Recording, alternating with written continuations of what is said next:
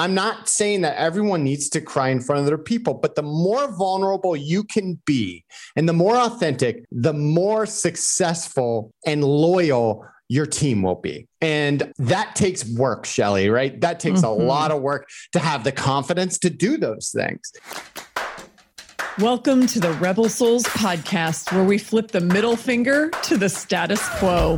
I'm your host, Shelly Paxton, lifelong rebel, liberator of souls, and author of Soulbatical, a corporate rebel's guide to finding your best life. Settle in as we dive deep with badass leaders who are rebelling for what matters most in life, business, and the world at large. I'm so happy you're here. Let's get this revolution started. Hello and welcome back, my fellow rebel souls. Oh my gosh, this episode is fire. There's part of me in doing this introduction that just wants to say, trust me, you don't need any more info. Just dive into the damn episode, because my conversation with Tuff, who is a dear friend, a huge inspiration. We've even done some coaching together. He has inspired me and guided me in ways that you'll start to learn a little bit more about as you listen to this conversation. It's long for a reason. It is so chock full of goodness. So let me tell you just a little bit about Chris. I'm going to override my gut that says, just listen to it. But I hope you will, based on what you've read in the intro. Chris is a trailblazer in every sense of the word. And we talk about some of what he's done. He's currently a partner at 22 Squared, which is a long established 100-plus-year-old advertising firm in Atlanta. He was the youngest partner ever, and he still is opening doors. He's kind of the tip of the spear. He's the guy who nurtures the relationship with Nike and with Home Depot and with massive clients that they have in their portfolio. He's that guy. And so this is why this episode is about rebelling for genuine connections, because Chris is the connections guy. And we're going to talk about all the layers of connections. And I'll get into that in a second. But this is somebody who has worked directly with Mark Zuckerberg. He filmed one of the first videos to go viral and landed on the front page of the Wall Street Journal. Again, youngest partner. He is doing so many cool things. We talk about now his best-selling book, his first book, The Millennial Whisperer, and his upcoming book that will be released around October of this year, 2021, called Save Your Asks. And so all of these layers of connection are about genuine self-connection, doing the inner work. And in his case, and something that is really present for me, we even talk about the role of sobriety and his choice to become sober in wanting to really, really step into his highest and best self and really feeling like he wanted the static cleared from the channel in order to break through to that next level in his work. And I'm watching him do that right now. So we talk about that. If that's of interest, it's definitely not something we're suggesting you have to do, but I love that it came up because it's really important for me right now. So it's one of the things we talk about. We also talk about the deep work that he went through to really, deconstruct everything around him to reconstruct what was the reflection of his own truth and the life he wanted to create and the people he wanted to be surrounded by. And then we talk about what are the connections with your team, like internal to your own organization, the organization that you lead within. So what does that kind of leadership look like? And that's really what the Millennial Whisperer is all about. It's about being an empowering leader. It's about meeting your teams where they are. And millennials and Gen Z are making up the bulk of the workforce today. So what can we learn from them and how can we best connect with them? And I find so much of what he talks about profound. He gives us really technical guidance on how we can connect and what that looks like. And he has some brilliant concepts. And then the third layer of connection is around connecting with others. So think about that as external networking. He is a master networker. And that's what this concept of savior asks is all about. And I love it. We get into some of the concepts in the book, like don't be an asshole. And we talk about what that means. And this concept of Shawshanking as a brilliant way to build connections and relationships over time. It's the deep game and the long game. That's the little insight. And oh God, there's so much goodness in between. I mean, so much of this. We talk about his own sabbatical, what he's learned. I just love that Chris models unplugging better than anybody I know. And it goes on and on and on. You guys, Chris is the person, like if you don't know who he is, you're going to want to follow him, buy his books. He even talks about how we can get The Millennial Whisperer for free. So please listen and then go to the link we provided in the show notes and you can get the book for free. What an incredibly generous offer from Chris and a beautiful way to set up the launch of his next book. Anyway, let's dive into this juicy conversation with one of my favorite humans, a total soul brother that needs no more introduction. This is En Fuego, Soul Fam. Let's listen in. Hello and welcome back, my fellow Rebel Souls. You guys know I get so giddy about recording these conversations. And this one, I'm getting goosebumps just making this intro. This is one I have been wanting to do for so long. My dear friend, soul brother, Chris Tuff is on with me today. Welcome, Chris. Thanks, Shelly. It's a privilege to be here. It was funny. I was telling my wife before today, and she was like, so, what's your plan tomorrow? Blah, blah, blah. I was like, I don't know. But what I do know is that I am on the podcast with Shelly. She was like, oh my goodness. I don't even want to know the amount of energy that's going to come out of that one. I know. Ever since we were introduced through Rochelle Webb, our mutual friend. Roche. Oh, I know. And she was on the podcast. So for anybody who hasn't listened to that episode, go back and listen to the Rochelle Webb episode too. God, she's so good. A soul sister. And you and I mean, we're in touch constantly, which is really beautiful. We have our own soul connection and we've been wanting to do this for a while. So I also literally this week, I mean, I told you Thursdays have become my favorite days. It's the day I record podcasts. I get so fired up. And then when it's somebody I intimately know, I'm like, oh my God, every hair on my body standing on end going, let's dive in. Cause you and I have the greatest conversations and I want to share that with the community. So, well, how cool that, just stopping you there for a second, Shelly, how cool is that? This is your job, right? When I start talking to people about, really this special spot, right? Which is essentially what I'm trying to catalyze in the world, which is where passion, purpose, and profession all overlap. I'll tell them as I'm connecting with you, Shelly, right now on this podcast, we're working. How special, awesome, incredible, and energizing is that? This is our work. And so many people, I do truly believe that we live in a society where everyone wants that quick fix, right? We want that thing that Shelly has right now. And the truth of the matter is it takes a lot of time, a lot of heartache, a lot of trial and tribulation to break through. But when you do, it's the most beautiful thing that you could ever experience, And so thank you. It's the best. It's so cool. It is so cool. And Chris, I love that you say that because I say that at the beginning of almost every episode. When I do the intros, I'll do for you after our conversation, because I always want to reflect on the yumminess and the juiciness of the conversations.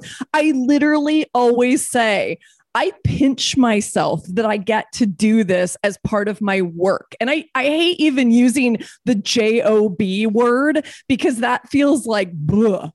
But it's this is my work in the world. And as part of my mission to liberate a billion souls, I get to have conversations like this and share them with the community. Oh my God, sign me up. I would do this 7 days a week for no money.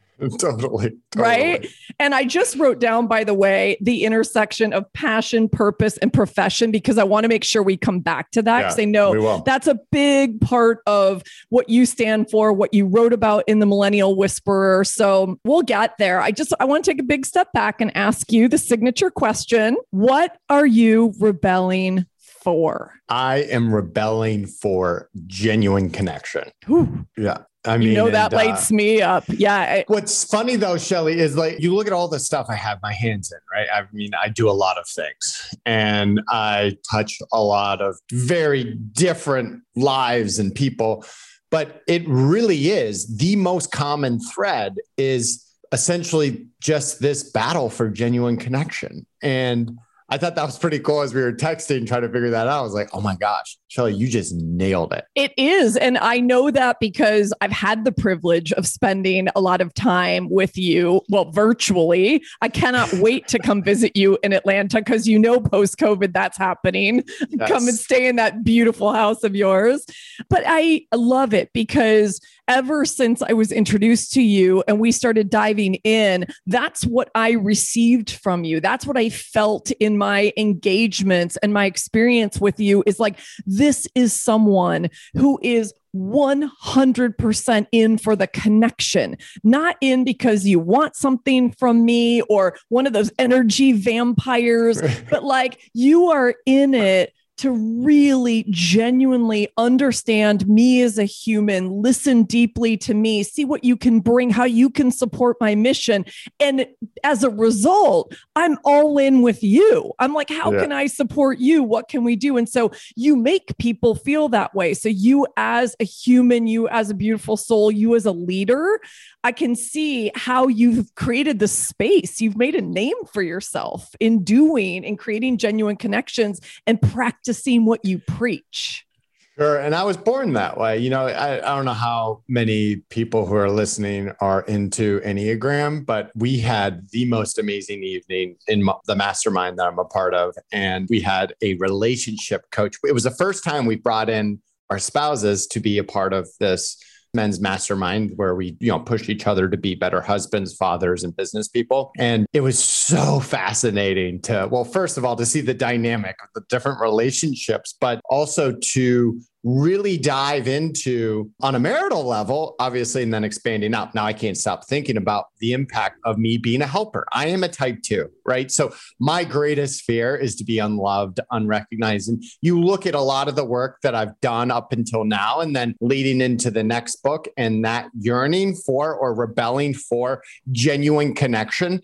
I am perfectly poised for whatever reason, being the youngest of 6 kids, born into a very British household, proper. I was born with my heart on my sleeve. Like God said to me or whatever, when I was born, like, you're going to be a little different and you're going to wear your heart on your sleeve. You're going to bring the world together and you're going to help be that catalyst to people. And I'll give you a lot of credit, Shelly. One of my biggest epiphanies in kind of the most recent journey over the last 3 years has been really changing that metric of success. And up until I met you, first of all, before that, my metric of success was essentially beating my older brothers at the game of life, which is a horrible metric to go by for success. And so I through my kind of evolution and writing The Millennial Whisperer and doing the things, I was like, okay, well, I'm going to change that to impact. And it's going to be, once again, going down to my Enneagram type, I'm a helper. By shifting that focus to impact through others. Well, it was 2 others until I met you, Shelly. And then you helped me, I think, realize in our conversations that it's not necessarily just standing on a stage and seeing all of those lives impacted, but it's also when you sell a book. And right now, Shelly, you are impacting lives. Or right now, I'm probably selling some books that will have somewhat of an impact on people's lives. And that's happening without us knowing it. That's scale. That's how you hit 1 billion people. And, mine's a much smaller number with the next book I'm writing, but it's really that shift of having impact, not just to people, but through people. Yeah. That's where the scale and specialness happens. I got goosebumps again because I remember our conversation where that was like unlocked in you. And since then, I have just seen you like a stratospheric change in like how you think about your work and a rise in the impact you're having. So there's so much goodness in that. Much. So what I want to do is, because I want to make sure we talk about The Millennial Whisperer. I mean, this is a national bestseller book you wrote, and there's a story behind how you got there. And just maybe a little context for everybody. Like, you and I are two people who've had these meteoric rises by, all traditional quote unquote success standards, right? And I'm out here saying we need to rewrite the script of success. But the reality is, like, I wrote down some of the stuff that you've done. Some of it I knew and some of I didn't. But like, you worked directly with Mark Zuckerberg back in 2006. Hello. You filmed one of the first viral videos that landed you on the front page of the Wall Street Journal. Hello, didn't know that one. And this one I knew. You were the youngest partner in the history of a really established 100-year-old ad firm that you're still at today, 22 Squared, and you're still blazing trails for them. And I know there are many, many more things I could add to that, quote unquote, traditional CV or resume. But let's just start there and say, okay, all of that is shiny and sexy, and you were fueled by it because, like you said, we were both really fueled by external validation. Like, I'm going to beat my brothers at the game of life. Yeah. I'm going to beat everyone else. I'm going to have all these things to say I'm accomplished. I've done it. I'm going somewhere.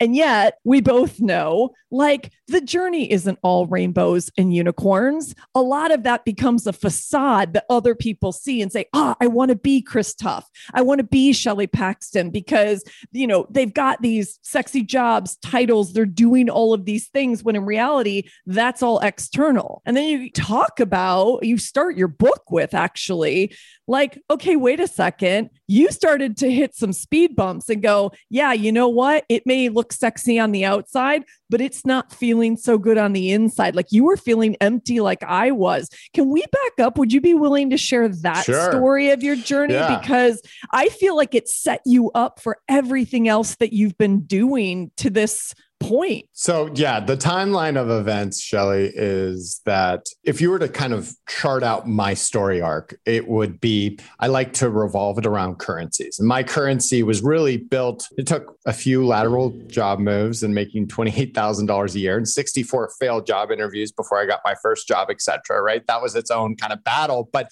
it spit me out into what I call the Plinko game of life that was somewhere close to my own passion and purpose. I didn't know it at the time. I didn't do any upfront work. I just kind of got spit into it. And then it was really around the advent of social media that I started to find my stride. And usually when we hit that sweet spot for the first time where passion, purpose, and profession all overlap, I tell people that the signs will be all around you. Ridiculous things end up happening. And whether it be, sitting at a dinner table across from Mark Zuckerberg, right as he was launching and helping him with some of his first advertising products, or, getting 7 million people before YouTube to watch your engagement and then getting on the Today Show and blah, blah, blah, right? Like front page of the Wall Street Journal, like crazy stuff ends up happening. And that first currency, right? Act, I would say 2 of my life was really around the digital and social media world. And I was trailblazing, right? I got all those accolades you kind of talk about. And, what I found was with time, any of those moments that I stood still for more than 3 minutes, I didn't like who I was. And I was unfulfilled. I was not the genuine person that you talk to today. And I started to really struggle with that because the same things that used to fulfill me were no longer fulfilling me. And so I took my own sabbatical, right? I took a month off and really used that time to unplug and take a long, hard look in the mirror. And when I talk to my friends about this, or anyone that's willing to listen, or they're like, so Chris, I heard you hit a pretty hard rock bottom. Tell me about it. I was like, I tore the house down. I tore it all the way down to the foundation. The only thing left was the foundation. And I spent then the next year really figuring out what that house was going to look like.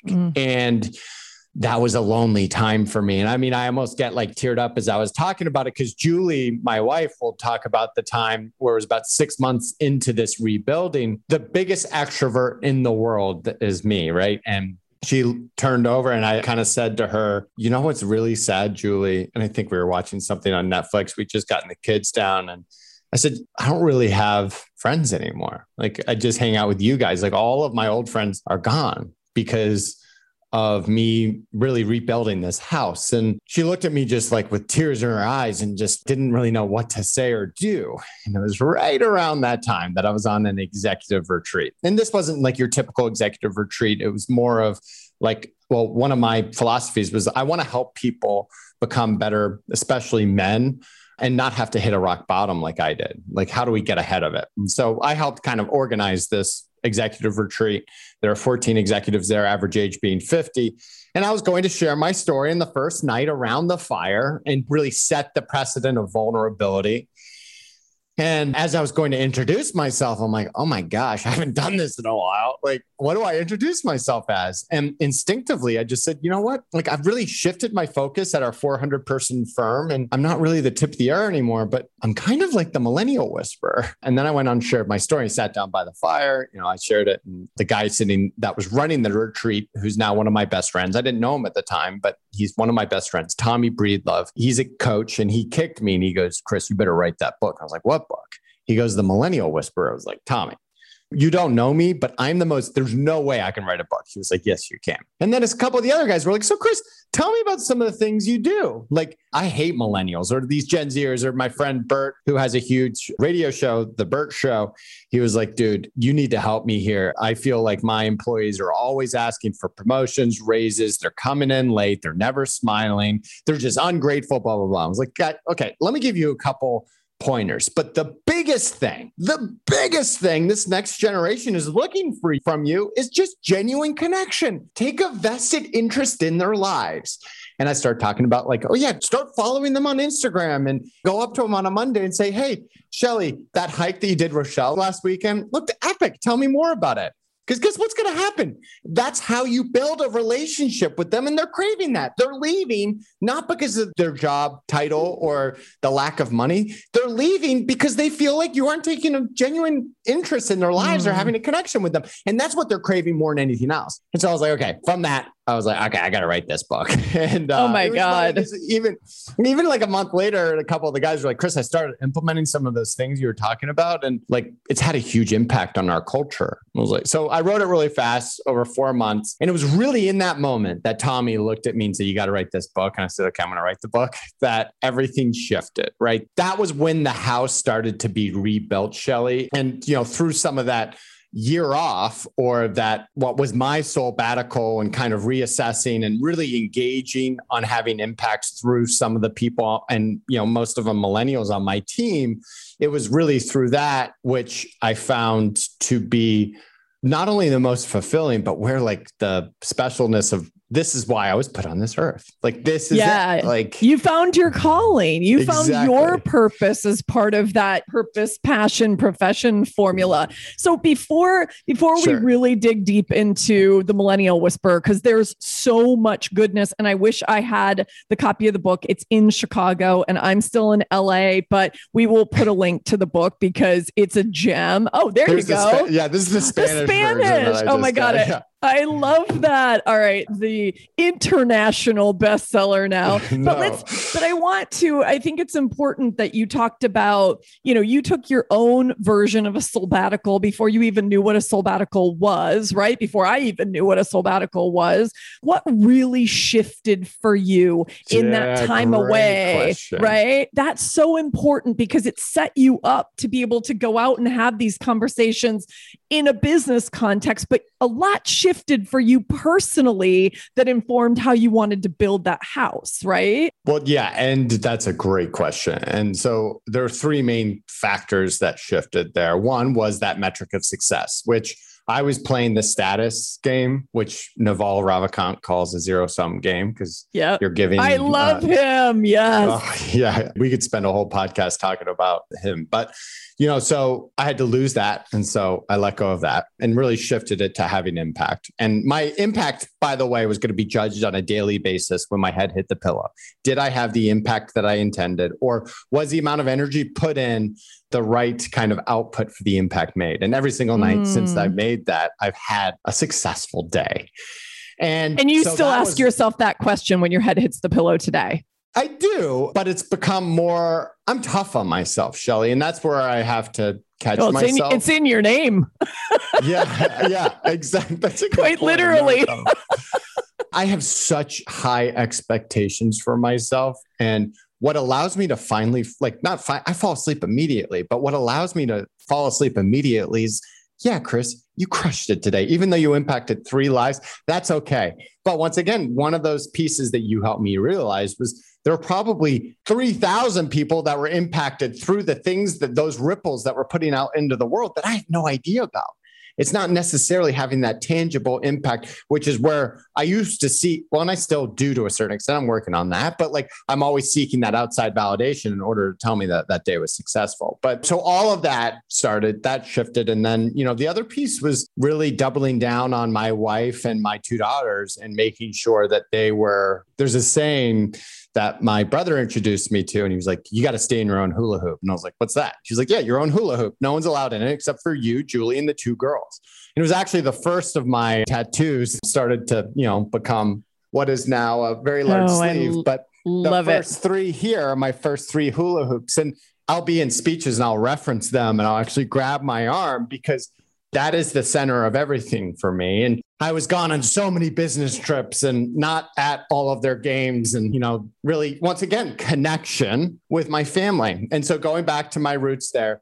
And then the third piece that was the biggest shift was quitting drinking and it wasn't necessarily that I was like the drunk, right? Or the one that, was standing on the tables or the bars. It's just that as I looked during my own sabbatical, as I looked at the soup, I would say that the chicken stock, it was beer, right? And what it added to my life was this element of anxiety and, fuzzy mornings. And I was like, I got to take that out. And I always had this weird, and we can talk about the drinking thing because I know it's top of mind for at least a lot of my friends who are for me, as you know. So yes, I do want to dig into this. But that for me was I was never able to really break through that next level just from a own personal development and human development standpoint. I wasn't able to hit more of that self-actualization layer with it there. And so that was one shift. Now, 4 years later, I still haven't had a drink. And I'm not saying that's the solution for everyone, right? But it was for me. And really, I rebuilt that house very quickly, right? So it was like this year of, what is this? I'm bored. And my friends reminded me that boredom is just a synonym for serenity. And I'd never experienced that before. It's like, okay. And now the house has got all these gardens. I mean, it's really starting to come into its own. And so, yeah. And Chris, what's really, okay, I want to reflect on a couple of things and then maybe say for the first time, I've reached out to you to say, hey, tell me about your sober curious journey, which became your sobriety journey and all of that, because I'm feeling the exact same thing in my life. I've got a big fucking mission in the world and I cannot show up to my mission feeling foggy, feeling less than, feeling hungover, having wine cobwebs in my brain. Wine is no longer this fun thing for me. It is standing in my way of really expressing my highest and best self and achieving my mission and showing up in the way that I want to on this podcast and in every other expression of my work. So what you said just landed. And it also made me think, I don't hear you actively say this, but maybe you need to add this to how you introduce your work. The genuine connection that you haven't touched on, but you just said it here, is genuine connection with self. Yeah, no, that's a great point. Oh my God, Chris, you've done so much really powerful inner work that's gotten you to this place. So you've got connection with self, connection with family, inside connection, which is, as a leader in an organization, which is a lot of what you talk about in the Millennial Whisperer, which we'll get to in a second. And then the outside connection, which is what you talk about in your soon to be released next book, Save Your Asks, which we are most definitely talking about. One of my favorite things you've ever done or are doing. I cannot wait and probably have you on to even dive deeper when it comes out. But I just wanted to reflect that back to you because it hit me so hard as you were just talking. I'm like, that's it. So I want you to own too, that you've done all of that inner connection work to better understand yourself and to also just get the static out of the channel. And so many of us haven't yet done that. And we wonder why we're not breaking through. Yeah. I mean, and there's so many things. And I used to be such a pleaser, Shelley, and I wanted everyone to be my friend. And it's interesting because even as I was answering the 144 questions leading into our Enneagram night 2 nights ago for these couples, it's fascinating. I mean, I can answer every single one of those questions. And I finished 144 questions in 8 minutes while my wife was still on like number 7 asking me, so Chris, do you think I'm more this or that? And it was one of those things where it's like, holy cow, like, I know what I want. I also, even with connecting with others, right? I say I throw the ball against the wall twice. And if you aren't willing to go deep, I'm moving on. I don't need you to be my friend. I don't need any of that, like, just like that really validation. But I'm going to throw the ball twice against the wall. And if you're not willing to go deep, I'm going to move on to the next. And because I don't need any more of that. It's so powerful. And so I will be willing to bet, because I am a recovering people pleaser too. I talk about that in the book. I'm willing to bet we have, even though so many of us in this community are rebels and rebel souls, I'd be willing to bet that a lot of us have been people pleasers a lot of our lives. So what's one example of what you did to get to that place where I'm going to throw this ball twice? Because it all sounds good. And I know I am so much closer to that place right now, where it's just like, it's okay if what I say or what I do or what I wrote in the book or how I'm showing up just doesn't resonate with you. That's okay. Move on. Yeah. Like, you're somebody else's people. I'm so good with it now, but like, how did you get good with it? My friend Tommy calls them muscles, right? And you go to the gym and you build muscles. And I talk about, even with me, like I had no biceps before I went to the gym. Like I was 30 pounds lighter. And when you exercise those muscles almost all day, every day, you get jacked, right? I mean, and there's a realness to that. And so one of the pieces that I feel like I have done, I will give myself a pat on the back on, which I don't really do as like a Uber driving kind of force. It's the opposite that I usually do to myself, but it's like, I have crushed it with being able to act quickly on instinct with people, but also being able to move on from those relationships that no longer serve us. And that's why all of my friends shifted. Like none of my friends, there are a couple, but a lot of those people, I really hung out with them because they were beer buddies, every conversation was easy. And now even with my friends that are experimenting with not drinking, they're like, Chris, I can't stand talking to half these people anymore. How do you do it without alcohol? I'm like, I don't talk to those people anymore. Right? Like that's such a good anymore. Oh my God, it's such a good point. And it's, who are your people, right? The famous, quote about the average of the 5 people you spend the most time with, like look around, right? And I'm forgetting off the top of my head who to attribute that to. So I'll make sure it's in the show notes. But it is so true. And when I think about my journey over almost the past 5 years, it's been very similar. My drinking buddies from my 20s and 30s, we may still loosely keep in touch, but we're not hanging out. And I wanted to say tribe, but I'm also really cognizant that that's not a great word to use these days. But my people, like my posse is like such a higher vibration. They're my people. They're people who I look up to, like you, who are doing things in the world, not only the kinds of things I want to do, like having ripples of impact in the world, but it's also the how you're doing it and how you're showing up. And I've radically changed what my posse looks like over especially the past 2 years. Yeah. And it's interesting because, first of all, you and I have a level of passion that a lot of people aren't used to. And when you're doing conversations like this all day, every day, you forget just how polarizing that can be. Yeah. And that's okay. Like coming to a place that people will say, Chris, you scared the shit out of people. And it's like, you got to kind of remind yourself, like, Shelley, I'm sure you scare the shit out of, I am sure there are people that don't like you. And that's really one of the first signs of being a true thought innovator and leader is when that starts to rear its head. There are a lot of people that will say they don't like me, and that's okay, right? Like that is a byproduct of success, really. I was just going to say that, Chris. I was going to say that's actually a sign of success. I'll never forget when I got one of my first like rip your guts out negative reviews on the book, and somebody else like tuned me into it because I do not as a habit go and read reviews on any of my work. However, this friend like piqued my curiosity. I went and read it and I was like, Jesus Christ, that was brutal. And I said it to another friend and she was like, you're a real author now, girl. Congratulations. Yeah. And I was like, oh, she's so right. And I just want to remind everybody like that's listening to us, when we're truly playing in the arena, like Brene Brown says, when we are naked in the arena, you know, being true to ourselves and serving our work, people like the cheap seats are going to hurl rotten tomatoes at us.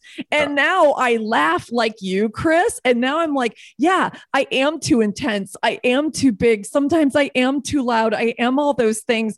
And I'm fucking proud of it. And if you don't like it, go on to a different arena. Go hang out with other people. I'm totally cool with that.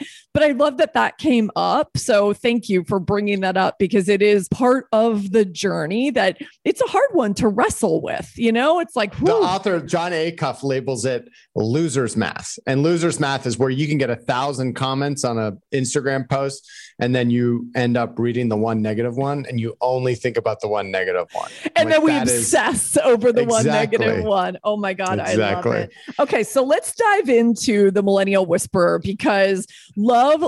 And P.S. congrats that it's being translated into different languages. It was fun to see the Spanish edition. There's so much goodness in there. So you kind of gave us the foundation for like, okay, you had this epiphany when, you know, your friend kind of went, wait, nudge, nudge, nudge. You are the Millennial Whisperer and you have figured out how to create a genuine connection with, by the way, the generation that is like, are they 75% of the workforce now or becoming 75% of the workforce? Like, this is not something we can ignore. Yes, all of that. I mean, and, you know, one of the things that people are like, oh my gosh, you're the self-proclaimed millennial whisperer. What a joke. I'm like, no, actually, the book's really about how millennials aren't the problem and how if you look at statistically all the things that they want, it's stuff we all want.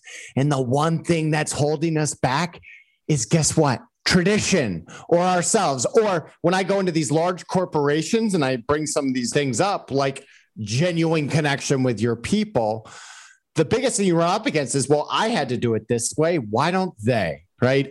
And you see it with the foil of boomers and millennials and Gen Zers, right? I mean, Xers they're somewhere in between. So it's less jarring, but when you talk to boomers even, and I use the example of a guy I ran into recently and he had just gotten his shots and blah, blah, blah. And I was like, oh, sure. He's about 70 years old, massively successful. I was like, that trip to Europe you took looked amazing. Like, I'm so surprised you were able to get in. He was like, oh no, I was there for work. I was like, so that means it can't be amazing. And it's interesting, Shelly, because there's this idea for whatever reason, and it comes from boomers and before, that passion and profession are mutually exclusive, that work and life are separate. And it's like all that shit went out the window. And now it's actually flipped where the younger you go, the more of an expectation that your passions and purpose will be met with your profession. And they will walk.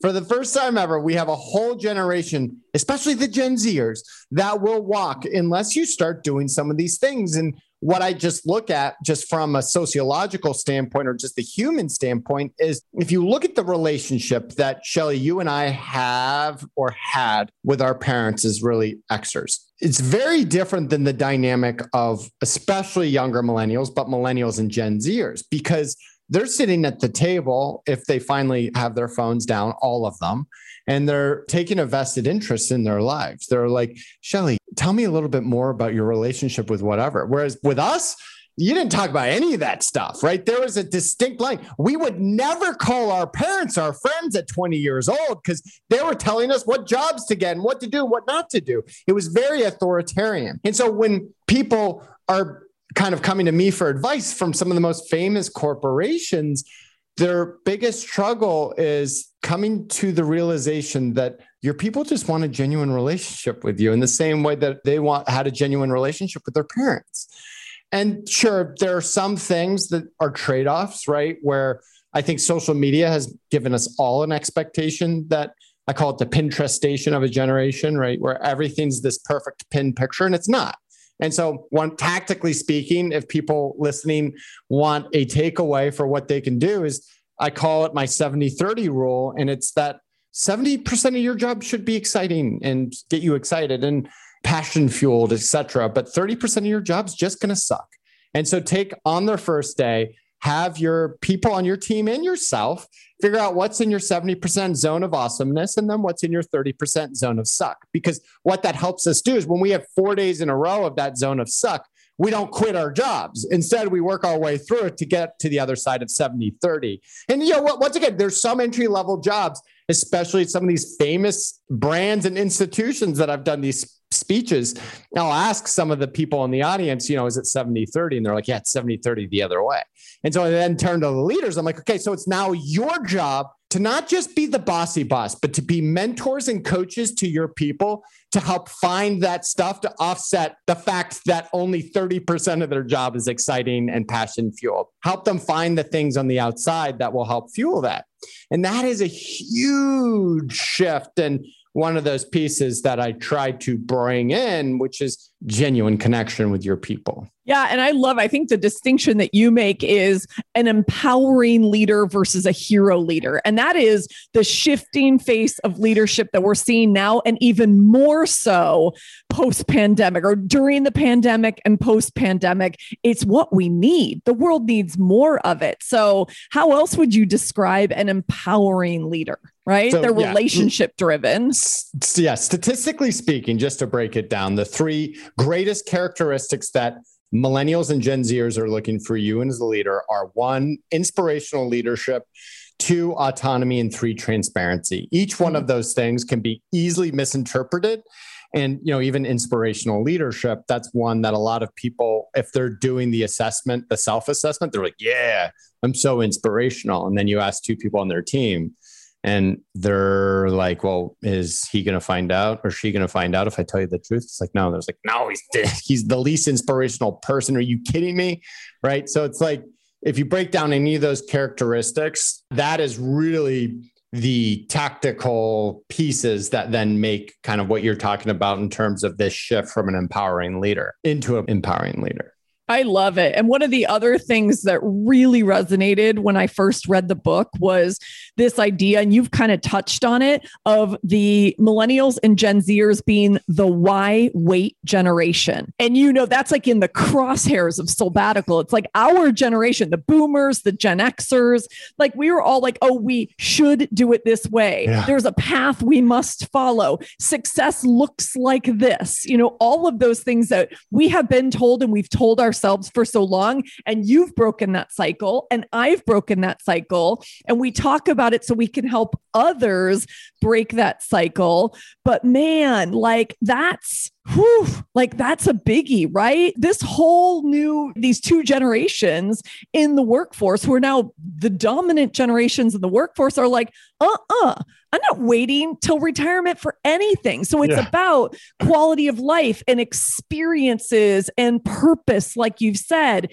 and passion, like you've said. So I just wondered if you had anything else to add to that, because I'm like, why the fuck are we not all the white generation? Like, what are we waiting for? Yeah, I think that all of us live in a society where there's this idea that Instagram's the reality, right? Or that, even like the why wait, there are 2 sides to why wait. And the reality, Shelley, is if we broke into your story and what you've gone through, or even my story into what has brought us to this conversation today, where people are listening, being like, I cannot believe both these people are actually doing their jobs right now. There's a hell of a lot of punches in the face that require resilience and tenacity. And if you really break down growth mindsets, which is, I think where a lot of these shifts from a corporation and even, within the realm of entrepreneurs and small business, that is what I'm looking to instill in my 2 daughters. It's those 2 characteristics of resilience and tenacity, because that is truly the only way that these things can be had, right? Yeah. And I talk about it, and I talk about my $200,000 unsecured loan that I did to do the Millennial Whisperer. And I talk about the times that I got punched in the face and went home crying. And, listen, that is, even as a leader, when I tell my team that, Like that is a little bit in the realm of that authenticity and vulnerability that so much of us are craving out of our leaders. You no longer just have to be that hero. And, I think that's where, even from a terminology, people mistake or they misinterpret transparency and vulnerability. And we shouldn't do that. Those are two very important characteristics, but really what they're looking for from a transparency standpoint, being one of the top three things that they're looking for from you. Transparency, it's more in the realm of just, they want context, right? They want to understand, why are you making the decisions that you're making? And so just give them the data, like tell them, all right, give them the macro things that they aren't necessarily privy to or understand how to connect the dots. You got to help them with that. So the more that you can share in those data points, the better it's going to be, right? And so transparency does not mean crying in front of your people or displaying how much money everyone makes at your firm. That's not what they want. What they want is context. Yeah, I love that. I also love that you said vulnerability, because there is a role, like you sharing your story with your team. I know that you regularly do that, right? You talk about your quote unquote tough ride. You talk about the importance of resilience. You talk about your journey, because that kind of vulnerability is important. This is not, you and I didn't get to where we are doing this quote unquote work, because I even have a hard time calling this work, right? But you're right, it is. But we didn't get there without vulnerability. So when you talk about growth mindset, like I'm going to link to Carol Dweck's book, Mindset. It is something I give to all of my clients. It's one of my, if you don't know or haven't really dug into fixed versus growth mindset, for anybody listening to this, we're going to put it in as a resource. It's massive. And neuroplasticity and yeah, we could talk a lot about that. Oh, well, that's a whole other geek out session. So, but growth doesn't come without vulnerability and discomfort. Yes. And you've described all of that. So I just wanted to put a little punctuation point and especially as a male. Especially as a male. That's hard. Yes. And actually this, my latest tattoo, it's interesting because that is essentially, this top one is feminine energy. And then this bottom one is masculine energy. And I've had a few debates with some strong, very famous female entrepreneurs where they will go and talk about males and females. I'm like, I got to stop you on that, because even if you look at my family, I'm much more of the female archetype. Like I wear my heart in my sleeve. I'll have those tear-filled conversations with my daughter, and we've got to start throwing some of that stuff out of the window. And so when it comes to vulnerability, if you can get there, some people can't get there, and that's okay, right? Like I'm not saying that everyone needs to cry in front of their people, but the more vulnerable you can be and the more authentic, the more successful and loyal your team will be. And that takes work, Shelley, right? That takes a lot of work to have the confidence to do those things. It was really interesting. So I shared this with you. I haven't shared this with many. I did my first kind of test case of an executive retreat around the new book to help these people become better networkers and sellers, but also to live more fulfilling lives and work in that connection really with themselves, which is secondary to just become better networkers and sellers. Let's get you immediate ROI. And I totally broke down crying at the end, like, not like tears, like I could hardly talk, because for the first time in my life, I knew that this was why I was put on the earth.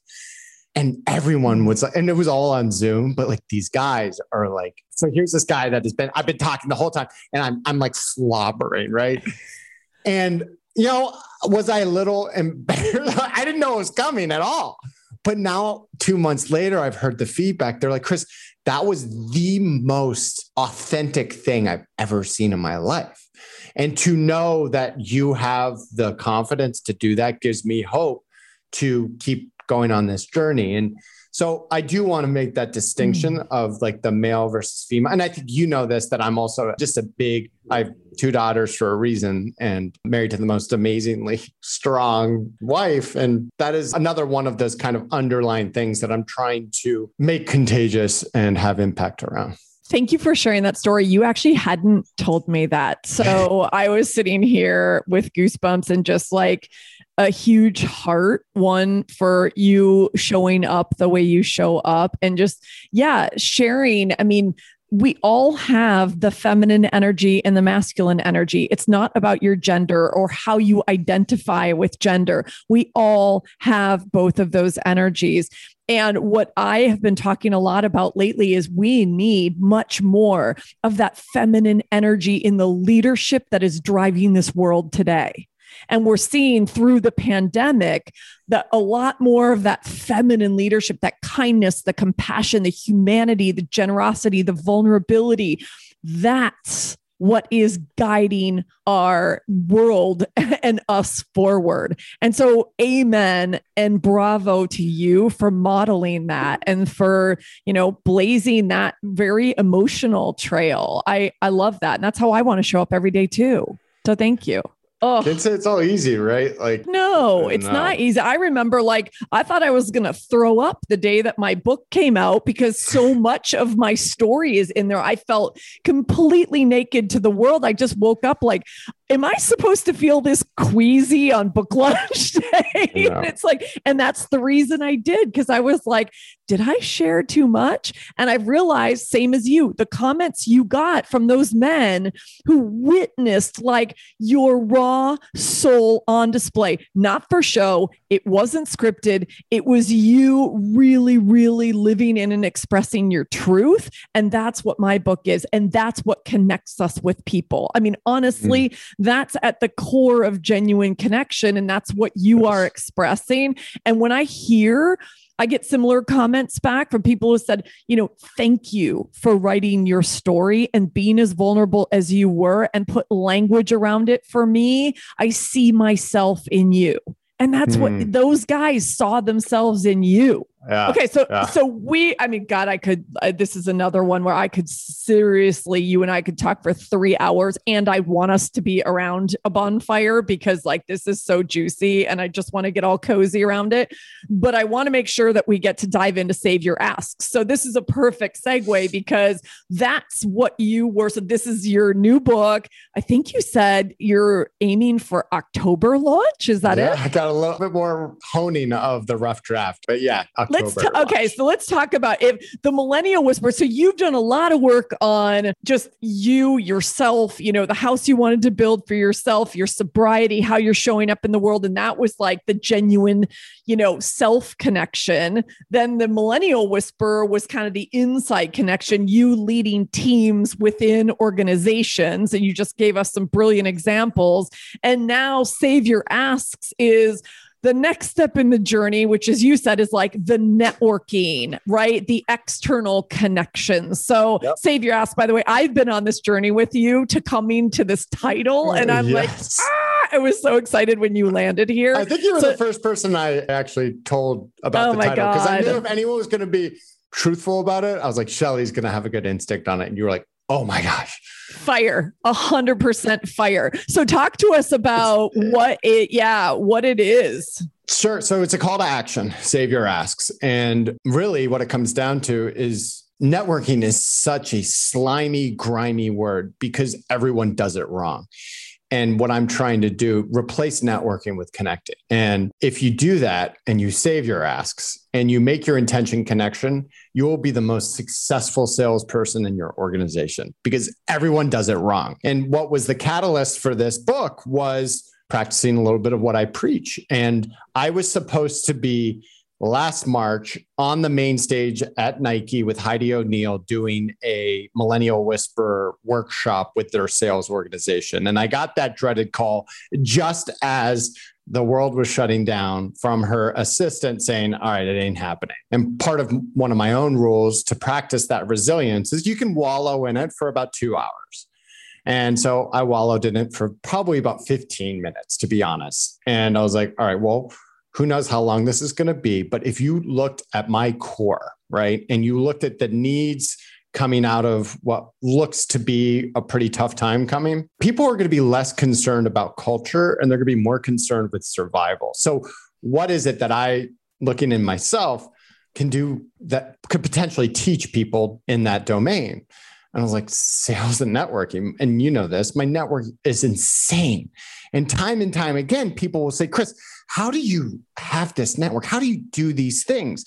And I did a lecture at Vanderbilt where I went to school just to kind of give back. I did a lecture 4 years ago, how to network like a mofo. And it was like one of the highest rating lectures. I had over 100 students afterwards lined up saying, Chris, I just want to talk to you about this thing you brought up or this thing. I was like, okay, this is going to be it. And I'm going to spend however long this lasts connecting with other leaders and people with inspiring stories to really demonstrate what it is to be an more effective sales and networker with Savior Asks. So yeah, that's what I spent all of this, I'm practicing what I preach too, right, Shelley? Mm-hmm. So I'm using these books and not in a shoddy way, but I use all of these things to grow the business for my agency. My role, people are like, Chris, what the hell do you do? Honestly, it's hard to define right now, but my main job is to be the point of the arrow for our agency. And I'm using my connections and relationships to open up those doors to do work for them. And those things take time. And if you we're talking big companies like Nike, like you mentioned. So I mean, we're Nike and home. Yeah, it's huge companies that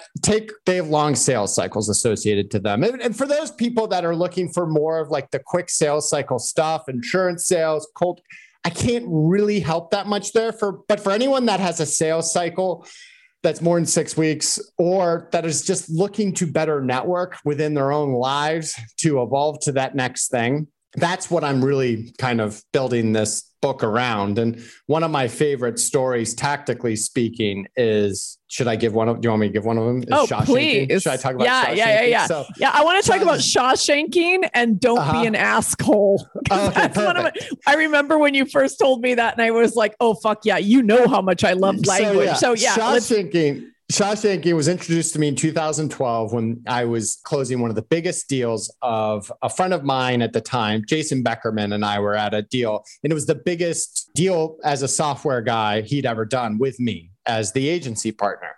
And I turned to Jason and I said, Jason, we met 7 years ago in a closed Facebook group because we were some of the first marketers on Facebook. I said, Jason, the kind of sales guy in me is just really interested in how did you get me here? I'm so ADHD, right? I'm impossible to pin down, but yet here we are. Now you won. Like you just signed a huge deal with me. How'd you do it? He goes, Chris, you really want to know? I was like, I want to know. He goes, I Shawshanked your ass. And I was like, Shawshank, that sounds so cool. What is it? He was like, and P.S. one of the greatest movies ever. Totally. And I've actually rewatched it to really get a better idea. I watched it a few weeks ago. But if you watch the movie, you see in it that Andy Dufresne, as he's in Shawshank prison, he writes a letter a week to the appeals board or whoever it is that's in control of the money to get enhancements to their library. He wrote a letter a week for 2 years. And that's really where this terminology came from. And I was like, so what does it mean? He was like, just like Andy Dufresne wrote a letter a week, I have had for the last 7 years, some sort of touch point with you, Chris. It's been a text. It's been an Instagram message. It's been a Facebook message. But every single week I've had a touch point for you. And I haven't necessarily been going in for some sort of ask, but I've just been kind of checking in or telling you a story or whatever.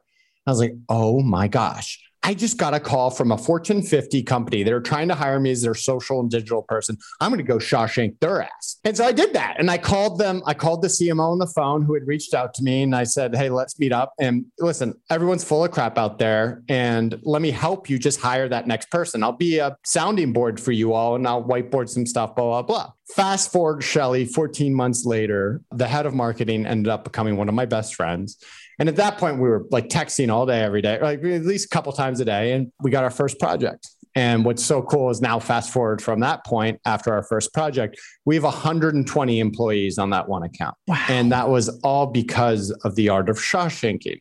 And so many of these sales successes that I've had, I'm not really a sales guy. I'm just a connections guy. So it does get pretty sophisticated and dynamic if you break it down to all the things that I do. And you know this, as I introduce you to different people for different reasons. And, it's all kind of like this swirl. So what I'm trying to do with this book is inspire and teach with stories, but then break it down into tactics on how we can really throw the whole sales and networking thing on its head and look at it differently. I love it. And you have the greatest perspective, because you're right. You're a relationship person. You're a perspective person. You're a go deep and go long. And that's exactly what that's all about. And you've taught me so much in that space and connected me with so many incredible people. And I'm forever grateful for learning from you. And you're the one who taught me not to be an asshole. Because let me say how I understand asshole, and then you can tell me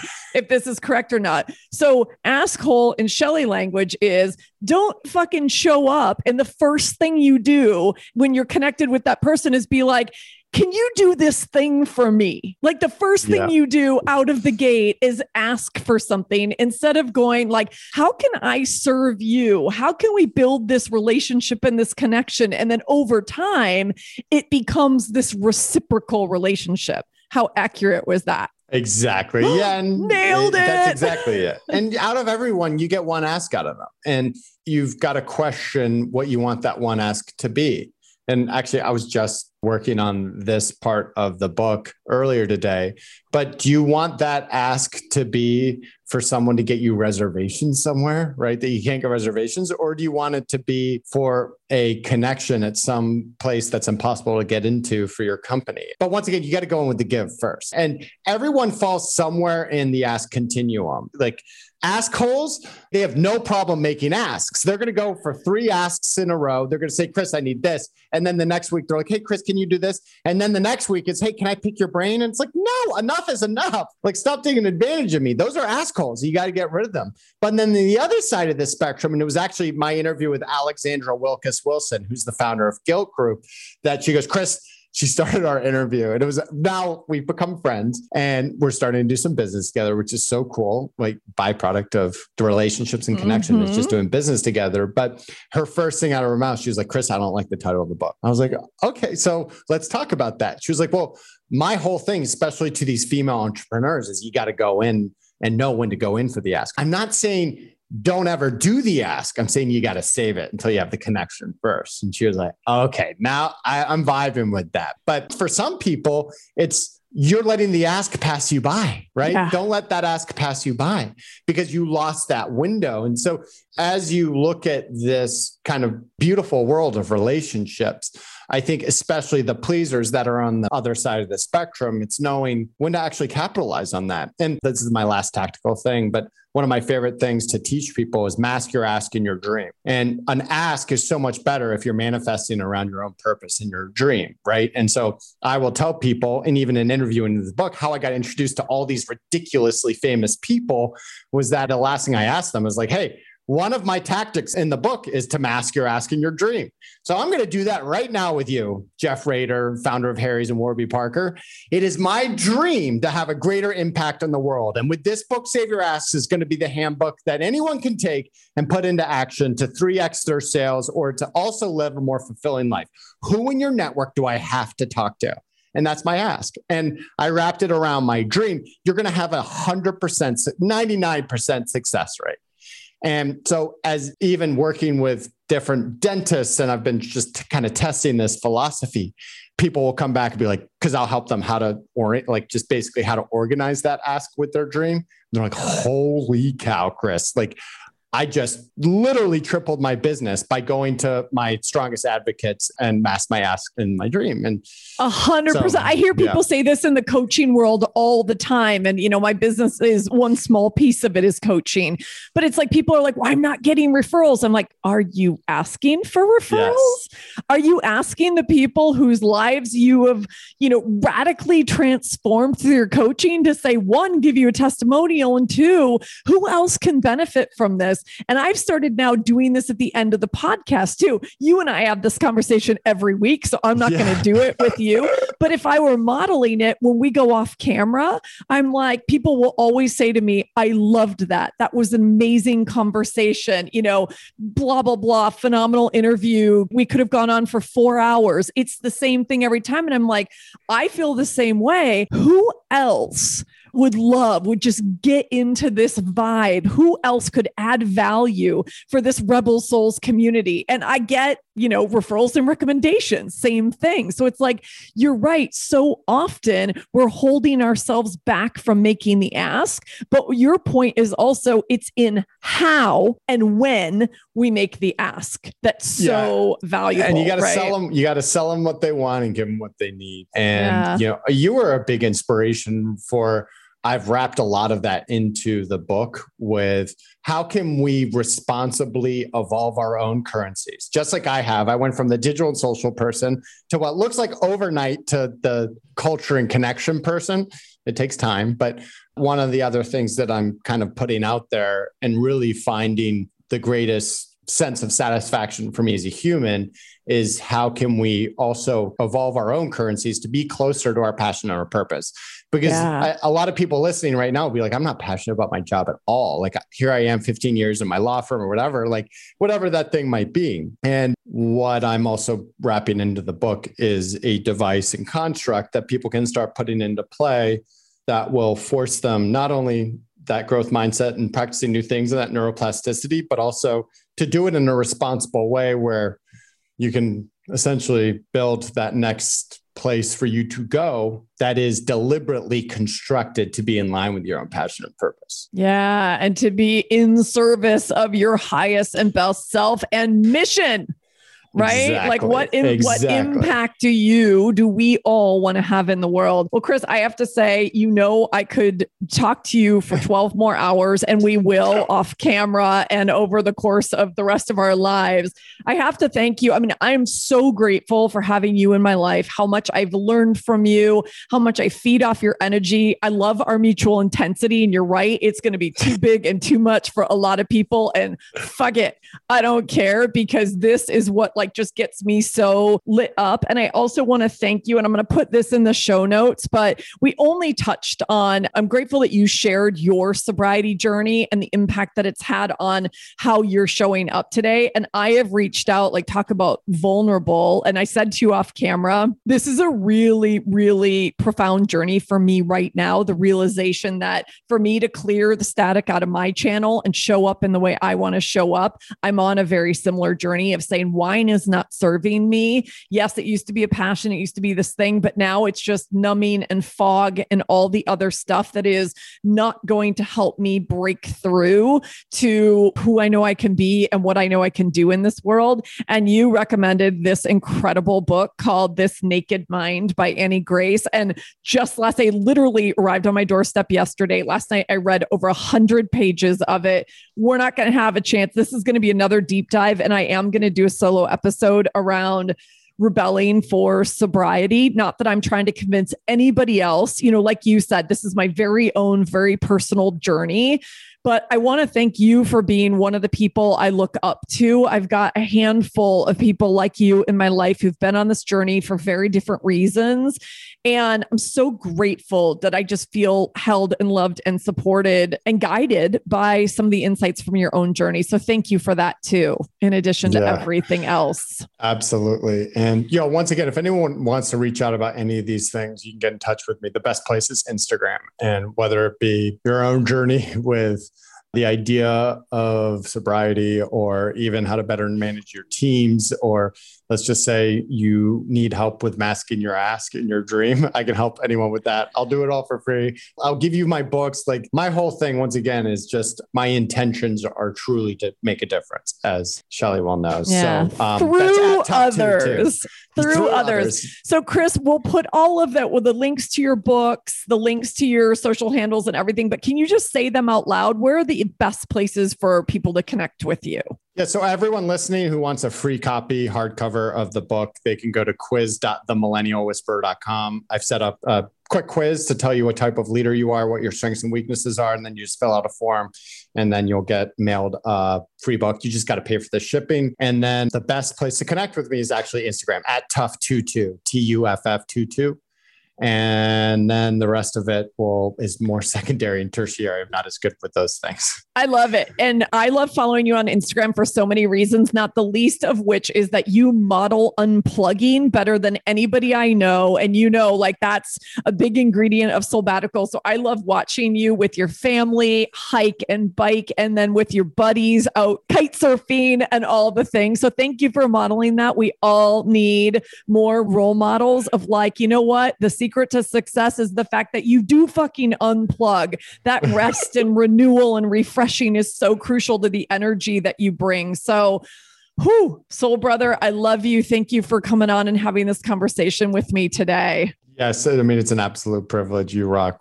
Love you too. And I mean, I can't wait to watch what's about to hit. I sense and I don't know if those listeners can feel it, but it's like, holy cow, Shelly, like there's something different. Like what's coming is huge. So thank you. The shit's shifting. The energy is shifting for sure. And yeah, I know people are going to want to connect with you. Rebel Souls, I know you got lots of fire and juicy nuggets from this. So thanks for joining in and we'll see you next week. Ciao. Bye. Thank you. Hey, Rebel. Thanks for listening. If you were inspired by what you heard, please subscribe, rate, and review so our fellow Rebel Souls can find us. We have big work to do together. And if you want to dive deeper, head on over to my website at soulbatical.com and follow me at Soulbatical on Instagram. Until next time, stay bold, brave, and badass, and never stop asking, what am I rebelling for?